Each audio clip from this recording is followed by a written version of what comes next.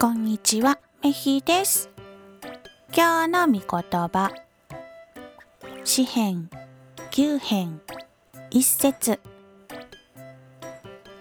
ああ主よ、心を尽くしてあなたをたたえます。目をみはるばかりの働きをすべての人に伝えます。